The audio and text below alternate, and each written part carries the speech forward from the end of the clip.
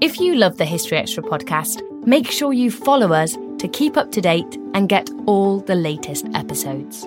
Thanks for your support, and I do hope you enjoy this episode. This episode is brought to you by Indeed. We're driven by the search for better, but when it comes to hiring, the best way to search for a candidate isn't to search at all. Don't search, match with Indeed. Use Indeed for scheduling, screening, and messaging so you can connect with candidates faster. And listeners of this show will get a $75 sponsored job credit to get your jobs more visibility at Indeed.com/historyextra. Just go to Indeed.com/historyextra right now and support our show by saying you heard about Indeed on this podcast. Terms and conditions apply. Need to hire? You need Indeed. Elevate every morning with Tommy John's Second Skin underwear. The luxurious support of Second Skin guarantees everything will go smoothly. With over 20 million pairs sold and thousands of 5-star reviews, guys love Tommy John. Plus, your most valuable assets are covered with Tommy John's best pair you'll ever wear or its free guarantee. Shop Tommy John's Friends and Family Sale right now and get 25% off site-wide at TommyJohn.com/Spotify. TommyJohn.com/Spotify. See site for details. This episode is brought to you by Visit Williamsburg. In Williamsburg, Virginia, there's never too much of a good thing. Whether you're a foodie, a golfer, a history buff, a shopaholic, an outdoor enthusiast, or a thrill seeker, you'll find what you came for here and more. So ask yourself, what is it you want? Discover Williamsburg and plan your trip at visitwilliamsburg.com. Life is a highway, and on it there will be many chicken sandwiches. But there's only one McCrispy. So go ahead and hit the turn signal if you know about this juicy gem of a detour.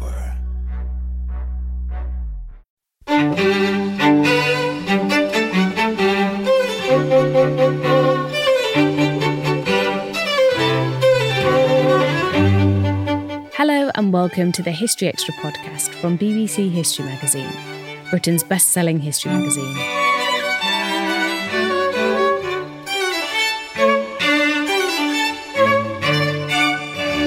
I'm Ellie Cawthorne. Today we're talking about the ancient Egyptian queen Nefertiti. You'll be hearing from Aidan Dodson, an honorary professor of Egyptology at the University of Bristol, who recently published a new book on Nefertiti, exploring what we actually know about her life and death. Aidan was joined in conversation by our digital section editor, Rachel Dinning. So we're discussing the 18th dynasty of Egypt today, so specifically the reign of King Akhenaten and his wife Nefertiti, who most people will be familiar with. Her bust was discovered in 1912 and she's sort of plastered all over any imagery about ancient Egypt. So I suppose, can we start the podcast with you giving us a little bit of context about what was going on in Egypt during the time that Nefertiti and Akhenaten were in power, because it was such a transformative time. They did a lot of new things, didn't they? Well, basically the period we're talking about is the late 14th century BC. And it was a very interesting time both in Egypt and more widely across the ancient world. It was actually a remarkably peaceful period internationally. They weren't having too many major wars, for a change. There was a lot of intellectual interface between the various great powers of the period, trading and a whole range of things. And against the background of this, we find a real social, religious and political upheaval taking place in Egypt. And it's not a revolution from below, but one from above. And what happens is that the king, Akhenaten, decides, for reasons which are still a matter of debate, to completely throw Egyptian religion up in the air and start again, effectively, building belief around a single sun god, known as the Aten, who had sort of been around for a while, but never as a major god. And so Akhenaten, as they basically throws everything up in the air and comes up with this entirely new religious setup. And to accompany that, he also revises Egyptian art. and distorts everything which had previously been. In the past, Egyptian art had always been about showing people at their best. So no matter how old and fat you were, your statues showed you with a six-pack tummy, somewhere in your 20s. That was the normal case anyway. But now Akhenaten, who seems to have had a slightly unusual physique, produces a distorted form of Egyptian art, so that rather than having a six-pack stomach, you have a beer belly, and is the best way of describing it. Even men no longer have snake hips, they have a great swelling, almost female set of hips. Everybody has breasts. Faces tend to be gaunt and with a sort of a lantern jaw. And it's almost, the whole thing seems almost a caricature. And this, exactly what all this means has been a matter of debate from Egyptologists since we first discovered this weird art. And my own view is it's all part of this revolution which the religious stuff was also part of. It was saying, here's year zero, and here's in your face showing you that the world has changed.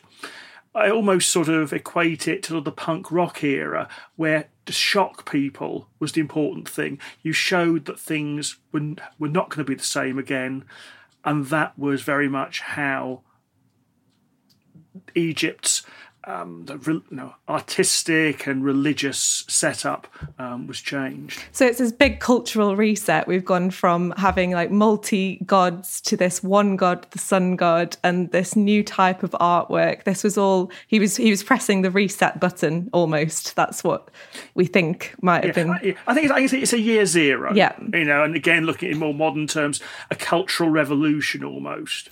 And so bringing it on to his wife, Nefertiti, I suppose the big question about her is, who was she and where did she come from? What do we know about her with certainty? Because there's so many myths about her, but what do we know with certainty?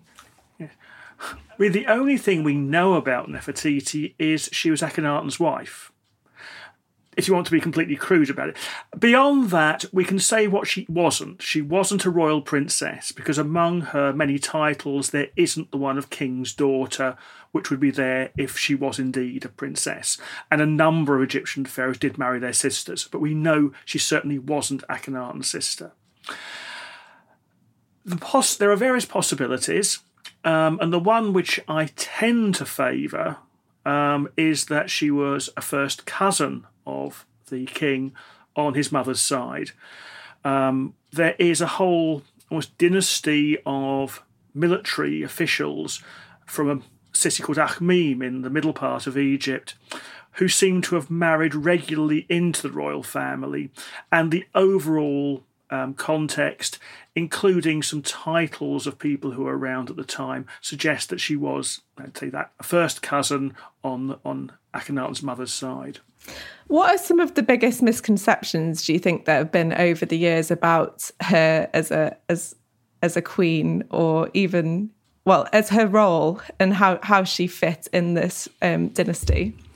Well, there are various sort of myths around, some of which have surrounded her origins. Some have insisted that in spite of what her titles say, she was a royal princess. Others have tried to make her a foreign princess, because her name does mean the beautiful woman has arrived, and some people have tried to make too much of that. On the other hand, it's a perfectly common Egyptian name of that period, and the general idea is that many names are sort of things which is said when the baby is born. So a beautiful young girl has arrived is a perfectly reasonable kind of name for that. Beyond that, until fairly recently, she has been regarded really as almost a cipher. The beautiful bust of her, which was found in 1912, has really just sort of made her an international glamour-puss, rather than actually being a person who had thoughts, who had influence. Now, there's been a view that sort of she must have been a supporter of her husband's religious and social revolution, but beyond that, not very much. And it's not really until the last few years that we've started to realise there was rather more to her, and also how her career actually went beyond being simply a king's wife. Yeah, I was going to say, this is one of the main things that you discuss in your book, is how she was held in quite, remarkably high regard. Well, there's two elements to this. First of all is during her period purely as Akhenaten's wife. We find her depicted in the pose of smiting Egypt's enemies, which is something which is never ever found for any other queen of Egypt. We also find that on the corners of her husband's sarcophagus, rather than the figures of the traditional goddesses of the dead, who you normally find in that position, and of course who've now been abolished by Akhenaten's reforms, we find that Nefertiti. So actually even in life she becomes goddess of the dead. But for beyond this now, it's become fairly clear that rather than, as it used to be thought, dying as Akhenaten's queen, she actually survived him as a fully fledged female pharaoh, one of the tiny number of such women who've existed over the years. You mentioned in your book that you haven't always subscribed to the belief that she was a pharaoh in her own right. She was a female king. At what point did your opinion on this subject change, and why? It's worthwhile bearing in mind that ancient Egyptian history is very much a movable feast. That unlike the history of sort of more recent times, one little discovery can make a huge difference. And in fact, a lot of what we think we know about Egyptian history is wild guesswork based on a couple of little bits of information. And basically what happened was that we knew that there was a ruler who had ruled alongside Akhenaten and then had continued on after his death. But all the evidence seemed to suggest that this was a male individual. Although, as time went by, hints that that might not be the case started coming out, and also that the person we thought was one person who changed their name was two separate people. And so this gradually came along, and as a result of actually one depiction showing Akhenaten and this co-ruler in a fairly intimate context, it was thought that they might actually have been a gay couple. And then finally, a few years ago, a French colleague was looking very closely at some jewellery which had been found in the tomb of Tutankhamun. And quite a bit of the jewellery in Tutankhamun's tomb had been made originally for this co-ruler of Akhenaten's. And he realised that a name which had been overwritten by Tutankhamun, but there still were some traces left, included an epithet which was beneficial for her husband. The moment you get that epithet associated with this co-ruler, it becomes quite clear, and there's something really weird is going on, that this must be a woman. And in fact, this tied up with other work looking at the titles and names of this individual, and we finally realised the problem was there was a male co-ruler called Smenkhare, and there was a female co-ruler called Nefertiti. And that Nefertiti seems 99% certainly to be Nefertiti, who has changed her name when she became a female king. In fact, not actually changed her name, simply shortened it, because Nefertiti's full name actually was Nefertiti. And the thing is, and it was when that new reading of the name was read out in a conference, at which point my views changed immediately, because I'd been asking, well, look, okay, I know people were beginning to argue that this co-ruler was a female, but there was no proof of it. And then suddenly, with this reading, it became 100% clear it was. So therefore, I had to completely revise my views on the period. Mm-hmm. So if we think about the sort of chronology of it, is the understanding that we have Nefertiti's husband, Akhenaten, as the king, and then there's a period of time where he's ruling in conjunction with somebody else, who we now think is Nefertiti, but also potentially this other figure who might be his brother. Well, basically, I should point out to listeners that this is a period where almost every Egyptologist has a different view on it. So all I can say is this is my interpretation based on the last 30-odd years of work I've been doing on it. There are people who violently disagree with me. a few who sort of agree with me. I'm not sure there's any who completely agree with me for this, but that's part of the course. I don't think there's a single... If you want to start a fight, just throw in the topic of Nefertiti's and Akhenaten into a group of Egyptologists, and we'll fight for the whole evening quite happily. With that said, my view is what seems to happen is that after the 12th year of Akhenaten's reign, there is evidence for a plague having come into it, a pandemic, to use sort of the current term. And over the next few years, his mother dies, 3 of his daughters die. And during this period, he takes first on a co-ruler called Smenkhare, probably, and this is my reading of it, is so that if he himself is carried away by this pandemic, there is still an adult king around, because the heir to the throne is Tutankhamun, who at this stage is only a small boy. He's probably 4 or 5 years old. So I think Akhenaten is really concerned that if Akhenaten dies prematurely, before his son is old enough, these forces of reaction will pretty rapidly take away his revolution. And that makes sense. He's just implemented all this huge change, this new religion, this new art and way of life that's quite unstable. People might not agree with it. And if he dies, there's a risk there, isn't there? You can sort of see the logic. Exactly. And contrary to what a lot of people have argued, it's actually quite unusual for a king to take a co-ruler like this. It used to be thought to be absolutely standard, and that's, again, an area where the evidence has chipped away at that.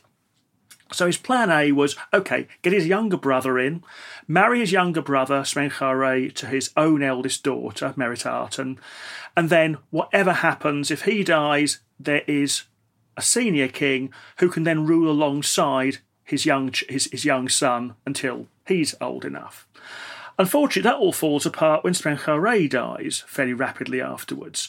Possibly another victim of the same thing which carried off Akhenaten's mother and 3 of his daughters. So he's stuck because the Smenkhare was probably the only adult male left of the royal family.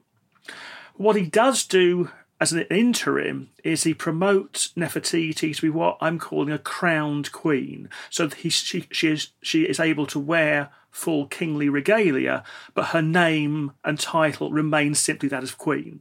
Probably because she is, although she probably is a relation of Akhenaten's, she isn't actually a royal princess. And therefore, there probably was some resistance to the idea of making somebody who wasn't royal at all into a female king. But then a few months before Akhenaten dies, all that changes and she is promoted to full-scale female pharaoh. One can only wonder whether that is because Akhenaten now feels that death is on its way, whether there are plots against him. I'm sure there must have been, given the sort of all the vested interests who he was fighting against. So therefore he does promote Nefertiti to full king as King Neferuaten a few months before he dies. We know it's fairly short because she's still recorded as with her name as a queen, only a year before her husband dies. So it's somewhere in that last year, 6 months or whatever, that she becomes fully fledged female pharaoh. And then when her husband dies, she is then able to do what had originally been intended. She would then be able to act as that adult guarantor of the revolution, while the young Tutankhamun is still growing up. And as far as we know, is this an unprecedented thing to promote a woman to a position of this status, or is there any other evidence of female pharaohs or female kings? We have a few, but they're certainly not quite of this kind of context. The first one is a few centuries earlier on, a lady called Sobek Neferu, and she seems to be the daughter of King Amenemhat III of the 12th Egyptian dynasty, who seems not to have had any sons. There's evidence that he actually tried to make his eldest daughter his heir, but she died prematurely, and it's therefore her who's probably her younger sister, Sobeknefru, who becomes the first female pharaoh, on the basis that there is no male heir left. And then later on, during the 18th dynasty, a woman called Hatshepsut, who had been the regent for the young king Thutmose III, about 7 years into Thutmose III's reign, and probably just at the point he's about to become old enough to rule alone, she promotes herself to female pharaoh and rules alongside him for a period of time. And then the only other female pharaoh we have is some centuries after Nefertiti, a lady called Tawosret, who is initially again a regent for a young king, but then the young king dies suddenly, possibly even suspiciously, and she then carries on ruling as female pharaoh, carrying on his regnal years. And she's probably a little bit more like Nefertiti, because there's no evidence that she was a royal princess at all. She only was in that position because she was a queen dowager, and there was this young pharaoh to be ruled for. And so if we understand that Nefertiti became a pharaoh in her own right, what sort of things would she have been doing? What we don't know with full certainty, but we can maybe speculate somewhat. Yeah, well, in the sense that she is ruling alongside and for an underage king, she would therefore have been carrying out the full role of pharaoh. I should point out that this theory that they're ruling together is not a universally held one. Some people hold that she was female pharaoh on her own for some years, and then when she dies, then Tutankhamun comes into his own. But I think it makes far more sense to see this as a co-rule. So basically she's doing the full range of what pharaohs do, for everything from foreign policy to home policy.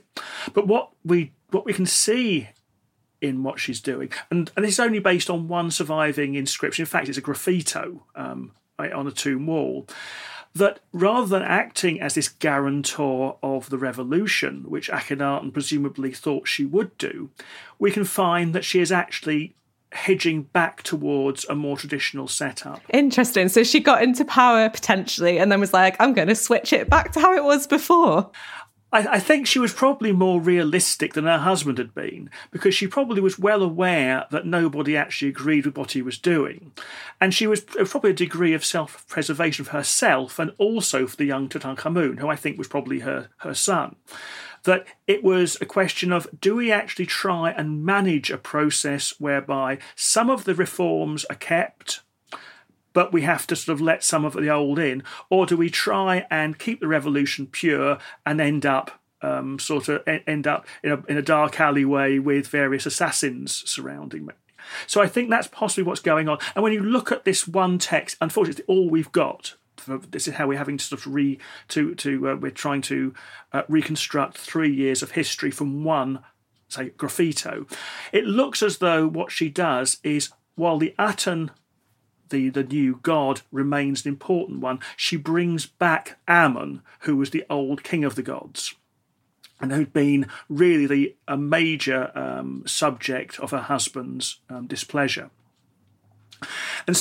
And so we find a depiction, for example, of the young Tutankhamun, who at this stage is still called Tutankhaten, because when he's born he has a name incorporating the new god. Him, with the Aten name, worshipping Ammon and his consort. The sort of thing which would make Akhenaten clearly spin in his sarcophagus. But that seems to be what's going on here, is they're trying to that Nefertiti, as King Neferuaten, is trying to triangulate between the old and the new, and therefore try and maintain both what she had been involved with in the reforms, but also bring everybody else back into the centre.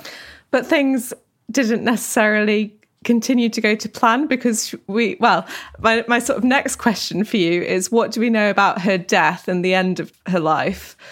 Well, certainly we have this picture of what's going on in the third year of her co-rule with Tutankhamun.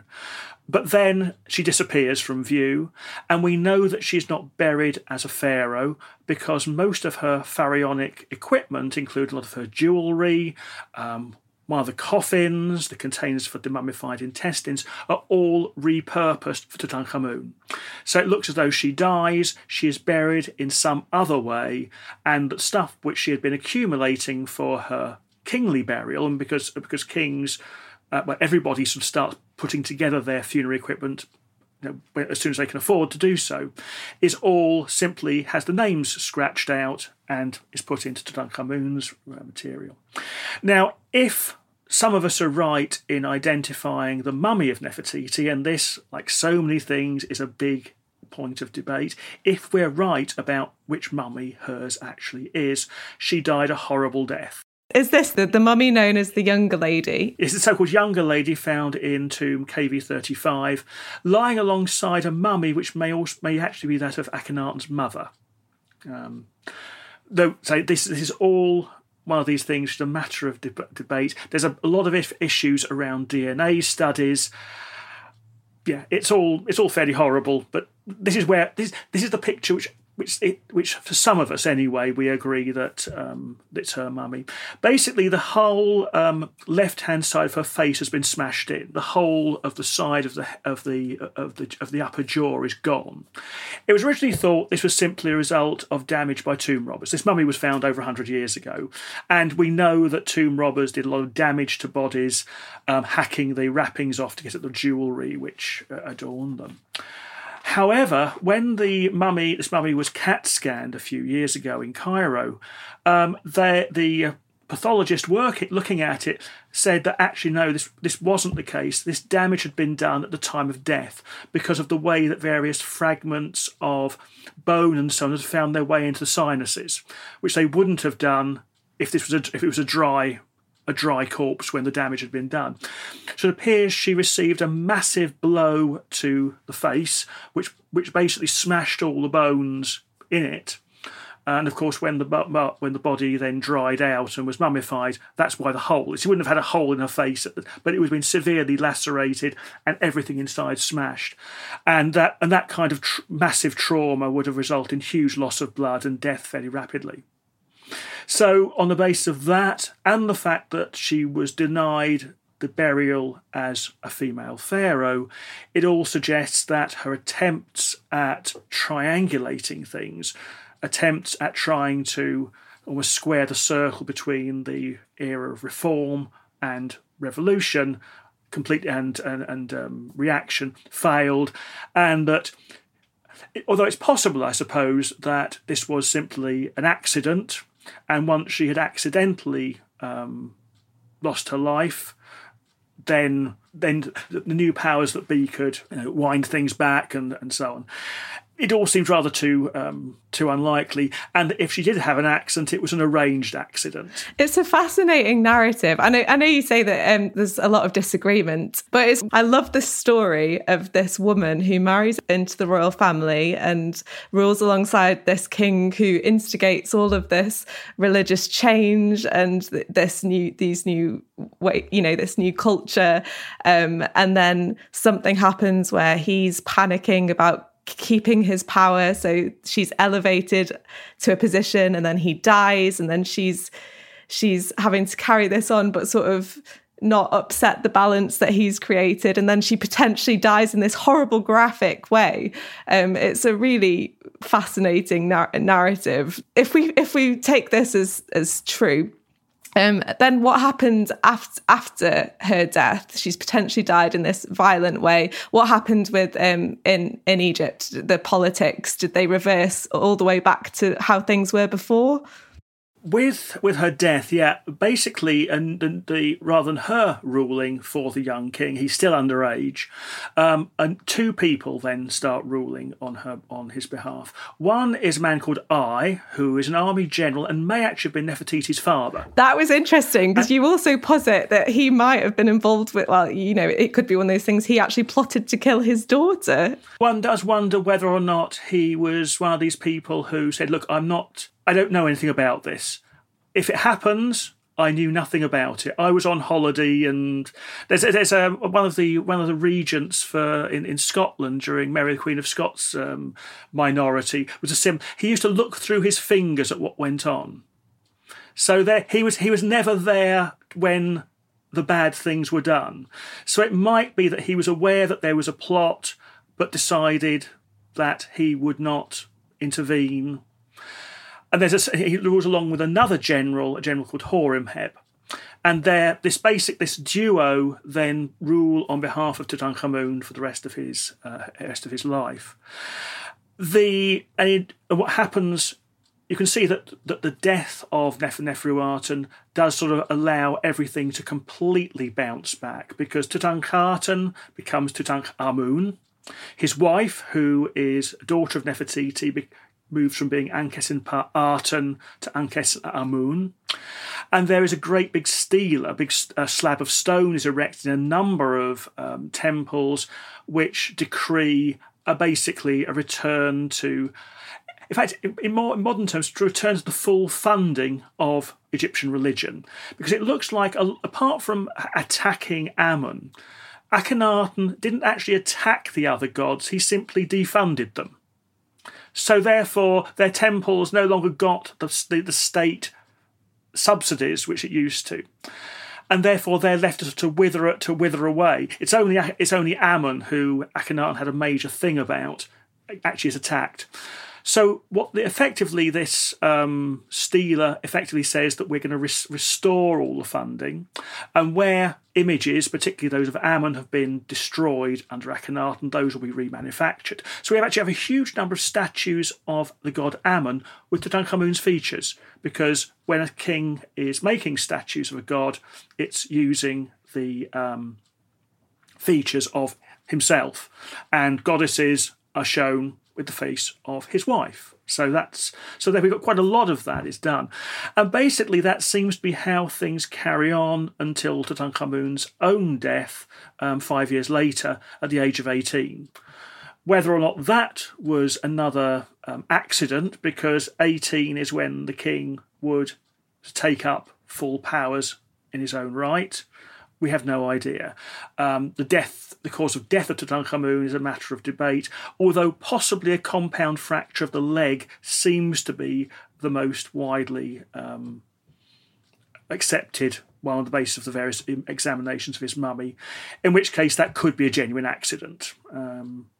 18-year-old guys tend to sort of believe they're indestructible, and, he could have done something very, very silly. It would have been a compound, and of course, a compound fracture in those days, rapidly it get infected, and you've had it. Yeah, not the same as today. And your stance is that, and this is again something that's up for debate, is that Nefertiti was Tutankhamun's mother, but we don't necessarily know that 100%, do we? There are possible other options. Yeah. Well, the thing about it is that we are pretty certain that his father was Akhenaten. There is an inscription of Tutankhamun as a prince, calling himself a king's son, in a context really where he can't really be the son of anybody else. Although, of course, there are Egyptologists who would differ. But I think the majority of us happy that he was. That's the disclaimer for this podcast, that some may disagree. Well, yeah, absolutely. I think almost any podcast on ancient Egypt has a degree of that, though this period I think is one of the worst of them all from that point of view. Now, Akhenaten, we know, there are two wives who he's known to have. There is Nefertiti and there is a lady called Kia. Now, we've got lots of depictions of Nefertiti with up to six daughters, but no sons. And on that basis, people have said, well, in that case, if you're not showing a son, well, she couldn't have had one.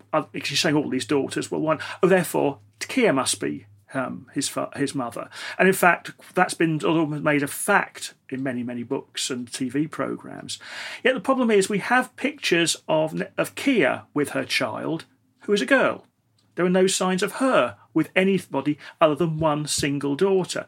So if you're denying the possibility that Nefertiti is Tutankhamun's mother on the basis he's never shown with her, well, you can't. It's the same logic. Do the same for Kia. Yeah. For Kia, and the thing is also when people who say this, it shows a lack of understanding of Egyptian royal depictions, because actually, until the time of Akhenaten, there are no examples whatsoever of any royal princes being shown with their parents, ever, in the whole of Egyptian history.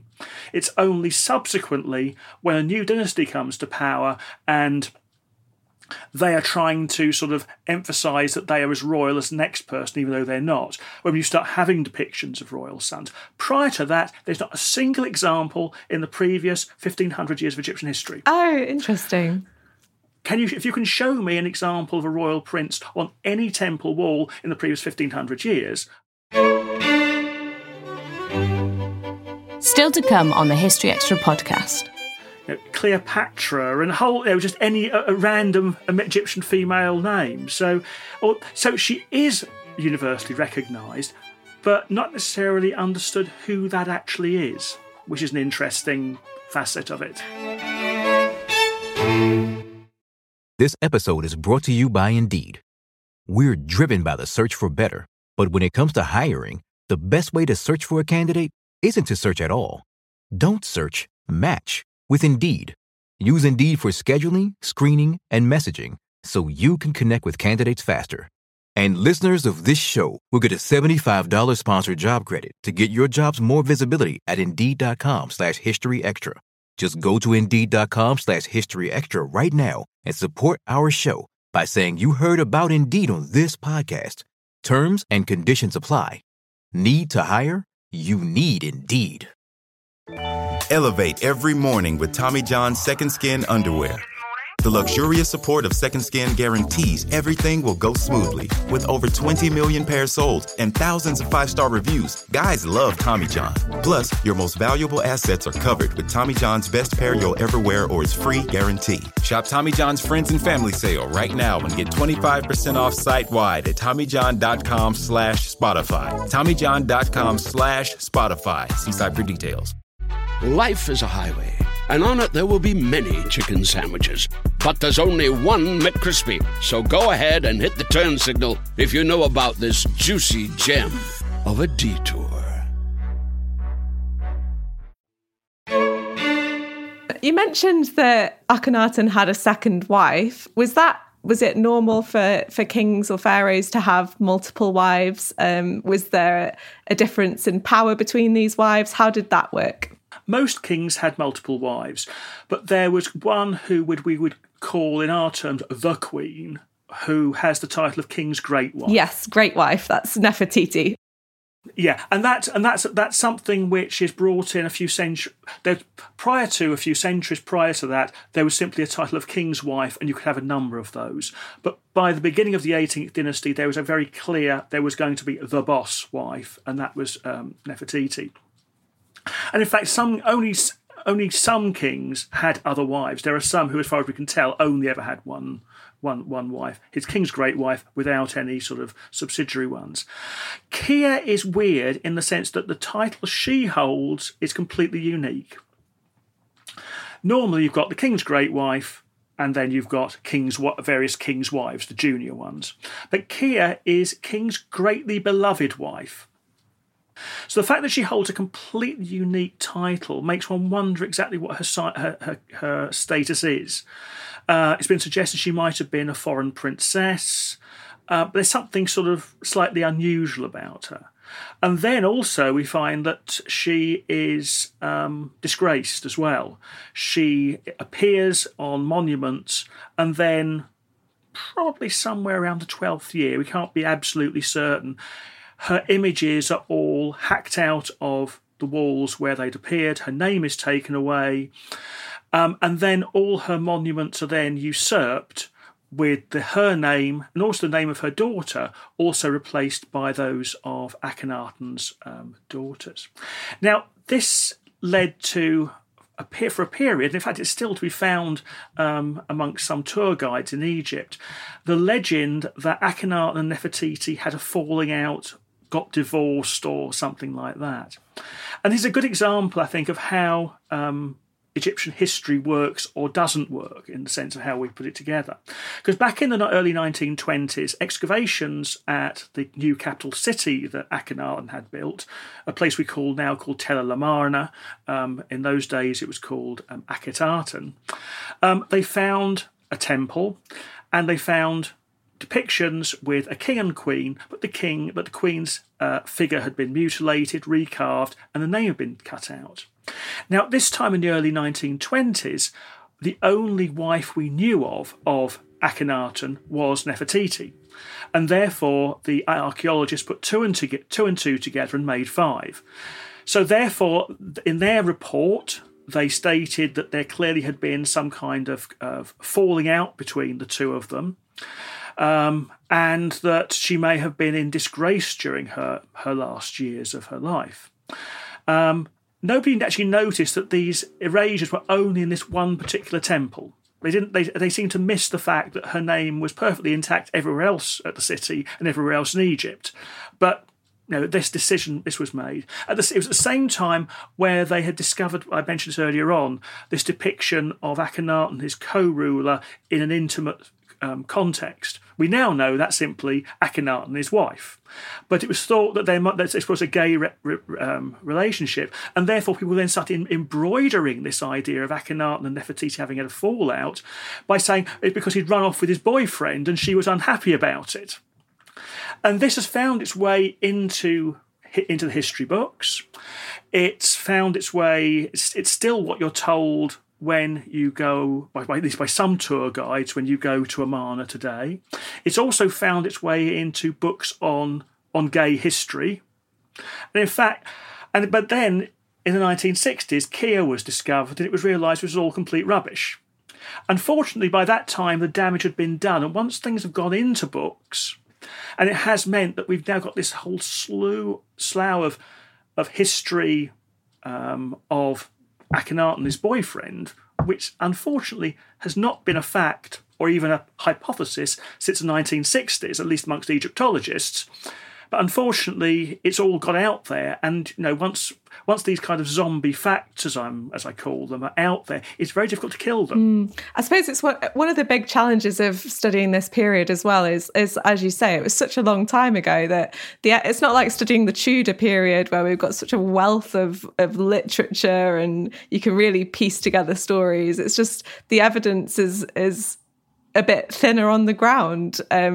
Very much so. And most of the evidence is equivocal. Some time ago, I sort of likened it to trying to picture what's going on by using a broken mirror with the pieces not actually in the right location either. So you're seeing little glimpses of things. Now, when you find an inscription, it's only one, it's perhaps 1/10 of the inscription which ever existed, or probably even less than that. So you're seeing this, you've got this little picture, and you're trying to then imagine what the rest of it is. And sometimes you can produce a great sort of, a great scenario. And it may work. It seems like it works. You therefore put it in as, you might say, probably in sort of scholarly books, but in a more popular one, you simply say that is the fact. And all of a sudden, another fragment of the mirror turns up, or you suddenly realise that actually looking at it from the other way, it was nothing like that at all. You've got it completely wrong, as I did over the gender of Nefertiti. And there are various other things where I think over the years I've sort of backtracked on, because it all made sense 25, 30 years ago when I first was working on it. But now, another thing is found. Now, this whole question about Nefertiti's when she became female pharaoh, when she was last seen. Well, it was only in 2012 when we found an inscription showing her still as a queen in year 16 of Akhenaten. Previous to that, last time we'd seen her was year 13. And although 3 years doesn't seem like a lot, it is in the context of what's going on. It does say, as a historian, it's good fun, but it does mean that sometimes you end up, when you're trying to explain something to somebody, in a pub or whatever, and who know a little bit. Hang on, but it wasn't so and so. No, sorry, that's all changed. So what's been a really key example of this in the case of Nefertiti, where everything just unravelled all of a sudden? I think the key part was this recognition that she was still around as a queen in year 16. That was one of the crucial things about understanding how the whole thing worked. And also the universal recognition that Nefertiti was her. Because up until that point, it changed our whole understanding of what Nefertiti could be. Because up until then, all we could see was her effectively as the wife of the king and the mother of his children. Yeah, more of a passive role. Yeah, you couldn't really say, and then with the discovery of the bust in 1912, suddenly she became an international sort of style icon, I suppose. But that was all. She was a clothes horse. She was a two-dimensional figure.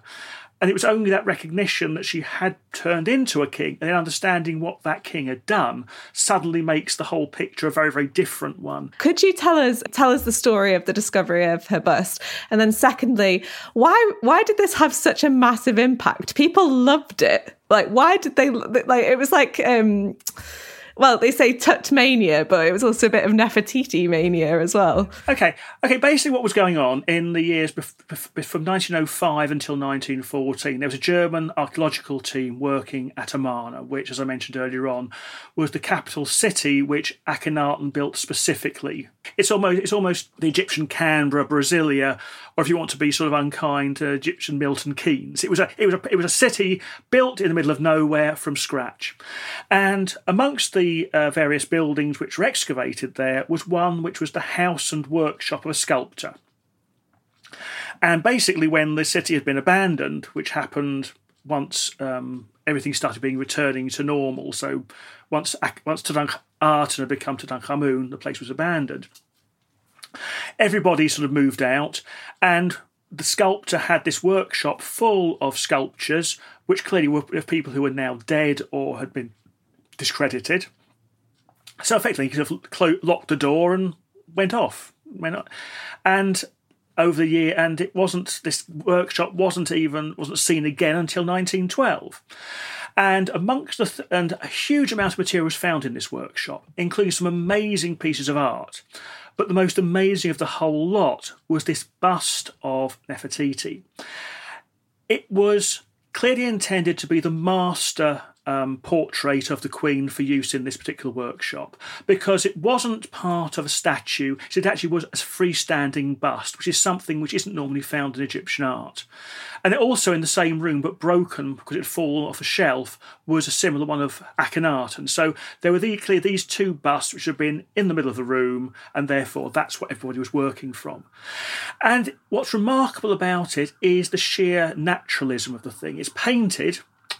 So you've got it's wearing its crown, but the beautifully modelled features, delicately painted. The eyes are inlaid. It's very modern looking. It's like a fashion icon of the 20th century. You would say, yes, that looks very modern. Because what happens with Egyptian art, I mentioned earlier on that initially the early form of the art style of this period had been sort of ugly. As time went by, it became more refined. It still was revolutionary, and it was unlike what had gone previously, but it's a much more naturalism rather than this in-your-face stuff. And I think earlier on I'd said something about I liken Amarna art to punk rock. It's almost like punk rock moving into new wave or new romantic. It's still part of that continuum of something different. So yes, this thing of Nefertiti, it looks completely unlike anything from Egyptian art, and it looks remarkably modern, and clearly is an absolutely amazing piece of work. Now, according to the rules under which the archaeologists were working at that time, everything had to be divided between the excavators and the Egyptian government, with a basic rule being that the two shares should be roughly equal in quality and quantity, but anything which was an absolute unique piece had to remain in Egypt. And at the end of each excavation season, an inspector of antiquities would come to the site and would look at everything and decide who was getting what. On this occasion, the inspector in question, a man called Lefebvre, came to the site and was shown the full list of objects found, and also photographs of the objects which he could then go and actually check out the object itself. Now, what does seem to happen is that the photograph he was shown of the head was not a complete one. It was just sort of a so he close-up didn't of the realise face. how amazing it was, perhaps. Precisely. He also the fact it's made of stone but covered with a layer of plaster. It was recorded as a plaster head rather than a piece of sculpture. Now, what Lefebvre should have then, of course, have done is gone and checked these things out. But I suspect he had a good lunch. He'd got these pictures, he'd been shown the photographs, the lists and so on. A lot of the stuff had already been packed in crates, so this thing was probably at the bottom of a crate, and you could only look down on it. And he signed off on it. He signed off and said, well, basically, okay, all these plaster heads which you found can go to Berlin. And this one is on the list as well, so fine, all that can go. And everything, and so the stuff all went off to Berlin. It kind of fills me with dread slightly, the thought of this beautiful bust getting packed. I just imagine it getting dropped and shattering or something. No, it was actually hand carried back by the son of the person who was funding the excavations. So Borchardt, who was the head of the excavations, knew what he'd got. And what adds to the suspicion that Lefebvre hadn't actually been cheated as such, but had been sort of steered away from it, is that when the stuff arrived in Berlin, and includes some amazing other masterpieces, some of these, although they're made of plaster, they are really quite something, these things.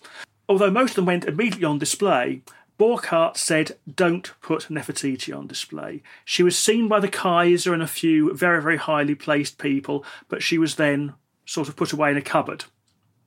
And it wasn't until 1923, so that's 10 years after she was found and brought to Germany, was she actually put on display. And then when the curator of the Berlin Museum at the time wanted to put her out, Borchardt pleaded with him not to do so, because Borchardt knew that someone's going to be like, why is this in Berlin? the soft stuff would hit the fan, shall we say, when that happened. And of course it did. You know, this thing appears and suddenly the world goes, wow. Because the thing is, Borchardt had published a photograph of the head, but only the face in an article back before the First World War. So he'd been sort of doing,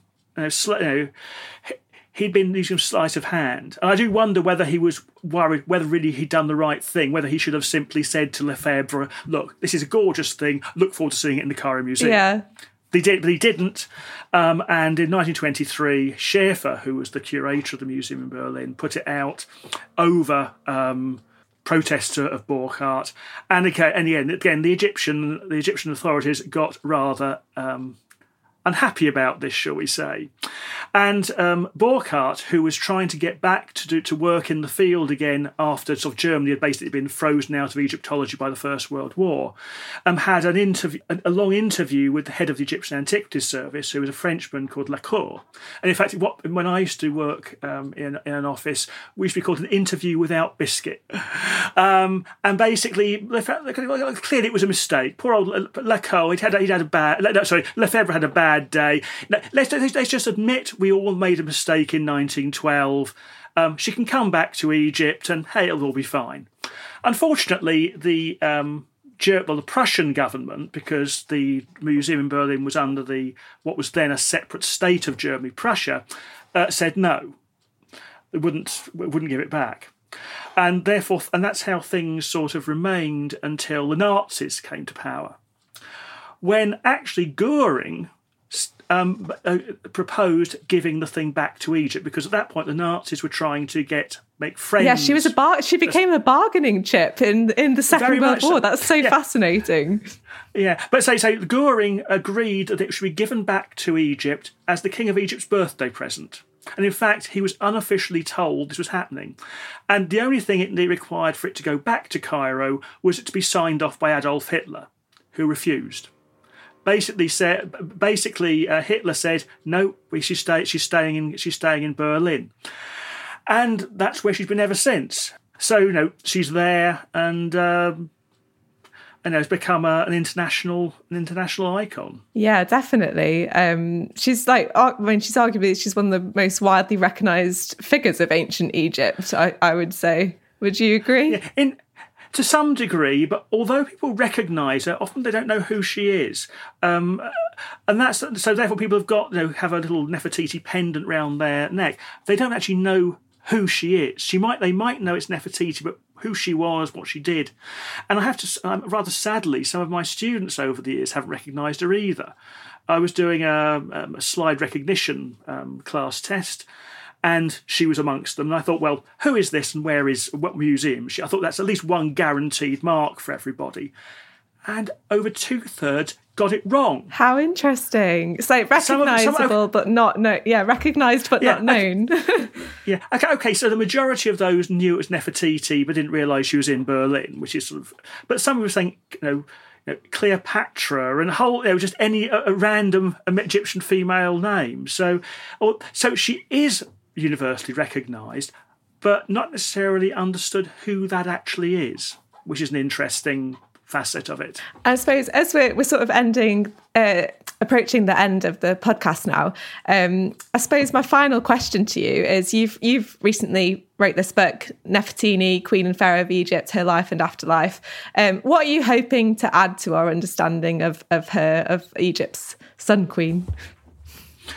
What I was trying to do in writing the book was sort of two things. One was to actually provide a fully up-to-date version of her, because, as I say, there's been a lot of new discoveries, new interpretations over the past past couple of decades, none of which have really made it into sort of standard books on her.